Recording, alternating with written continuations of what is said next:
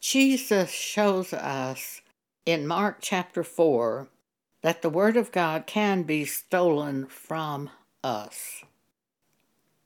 This is the parable of the sower. Start at verse 3. Jesus says, "Hearken, behold, there went out a sower to sow.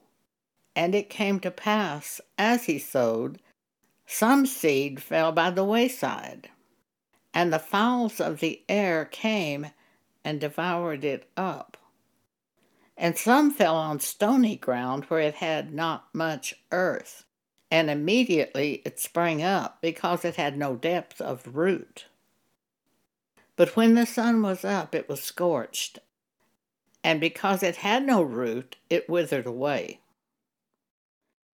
And some seed fell among thorns, and the thorns grew up and choked it, and it yielded no fruit. And other fell on good ground, and did yield fruit, that sprang up and increased and brought forth, some 30, and some 60, and some 100. Jesus explained this parable to his disciples. The explanation begins at verse 14. The sower soweth the word, and these are they by the wayside, where the word is sown. But when they have heard, Satan cometh immediately, and taketh away the word that was sown in their hearts. Immediately, it's like Satan can say, "Oh, that's not right. This is what's right." And so their faith to do that word of God is stolen by Satan. And these are they likewise which are sown on stony ground, who when they have heard the word, receive it immediately with gladness. But they have no root in themselves. They don't develop a root system for that word. They don't think about that word day and night that gives them the power to do the word. That's the real key, Joshua 1:8. But they have no root in themselves, and so endure but for a time. Afterward, when affliction or persecution ariseth for the word's sake, immediately they are offended. They do not have the root system inside their heart for the word of God to stand. Joshua chapter 1, verse 8. God tells us how to develop a root system. This book of the law shall not depart out of thy mouth, but thou shalt meditate therein day and night, that thou mayest observe to do according to all that is written therein. For then thou shalt make thy way prosperous, and then thou shalt have good success. So when God brings a scripture to your mind, you take that scripture and keep it before you day and night, because as you do that and as you think of that, you have the power then to apply that scripture to your life. James chapter 1, verse 22, but be ye doers of the word, and not hearers only, deceiving your own selves. It's the doer of the word of God that is blessed, because when you do that actual scripture in your life, it becomes a part of you. So you build your root system by taking those specific scriptures that are called to your mind by the Holy Spirit, keep them in a collection, and look at them day and night, especially looking at the most recent scripture given to you.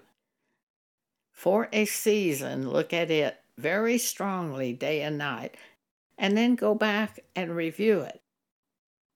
The easiest way that I found to keep those scriptures collected in one collection is by making a screen print of those scriptures, and I put it on my Kindle photo album.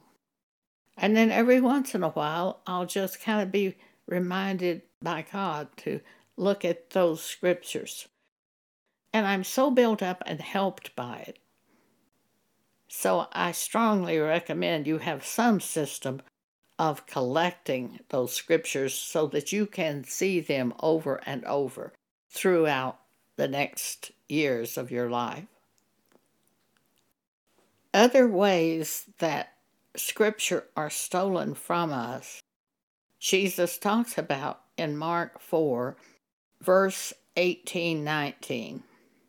And these are they which are sown among thorns, such as hear the word, and the cares of this world, and the deceitfulness of riches, and the lust of other things entering in, choke the word, and it becometh unfruitful. The cares of this world. Philippians chapter 4, verses 6 and 7. That's what God has taught me to do when I have a problem in this life. Be careful for nothing, but in everything, by prayer and supplication, with thanksgiving, let your requests be made known unto God. Are you concerned about anything? You have not sufficiently prayed about that, if so. All you have to do is turn to God with the problem. Share the problem with God and make requests about what you would like Him to do for you. Be careful for nothing, but in everything by prayer and supplication, with thanksgiving, let your requests be made known unto God. There was a woman who was having trouble with one of her daughters. She mentioned it to me. Why can't you just turn to God and say, help me? Please help me. Please give me wisdom. And then trust in God to do it. My cousin, when she was 97 years old, told me something. She said, I do so well during the daytime, but in the evenings I get so lonely. Well, I was very excited because I knew the answer to her problem. All she had to do was just when she felt she was getting lonely, just call out to God, please help me. Please help the time to pass. Please help the rest of this day to pass, that I not be lonely. Show me what to focus on. So I shared Philippians 4, 6 and 7 with her. About 2 weeks later, my cousin contacted me and said, I do so well during the day, but I get so lonely in the evening, and I knew she hadn't done the scripture, though she's been a church-going person all her life. It's the doer of the word that's blessed. Don't live with cares and problems and perceived problems and what if this happens, what if that happens type thing. One day I was bombarded, 2021, with these thoughts.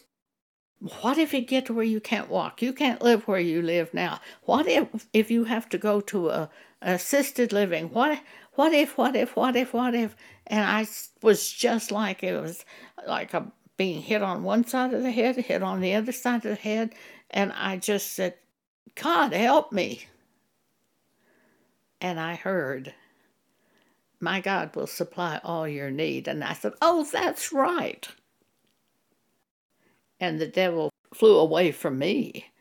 He didn't bring any more thoughts that day.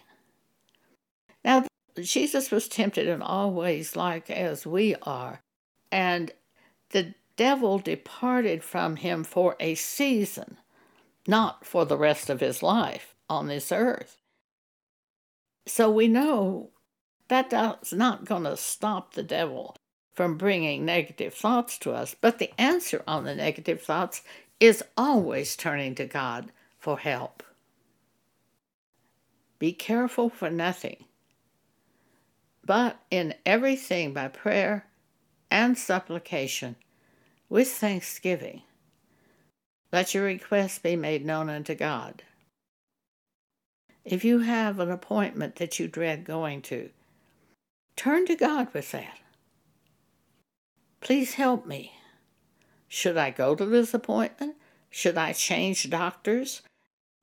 Please help me to know what to do. And then you have to wait until you're totally persuaded that you know what to do. And then when you do hear what to do it immediately. That shuts the door also on devils. When you act immediately upon hearing from God, when you're totally sure you've heard from God, go forward in what you've heard to do. James chapter 1, verse 22, but be ye doers of the word, and not hearers only, deceiving your own selves.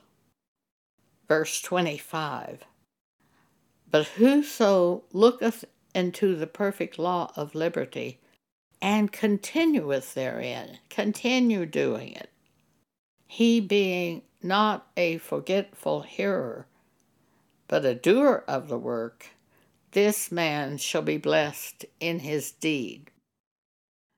And John chapter 8, Jesus says, if ye continue in my word, continue doing it, then are ye my disciples indeed, and ye shall know the truth, and the truth shall make you free. Thank you for allowing me to share this with you today.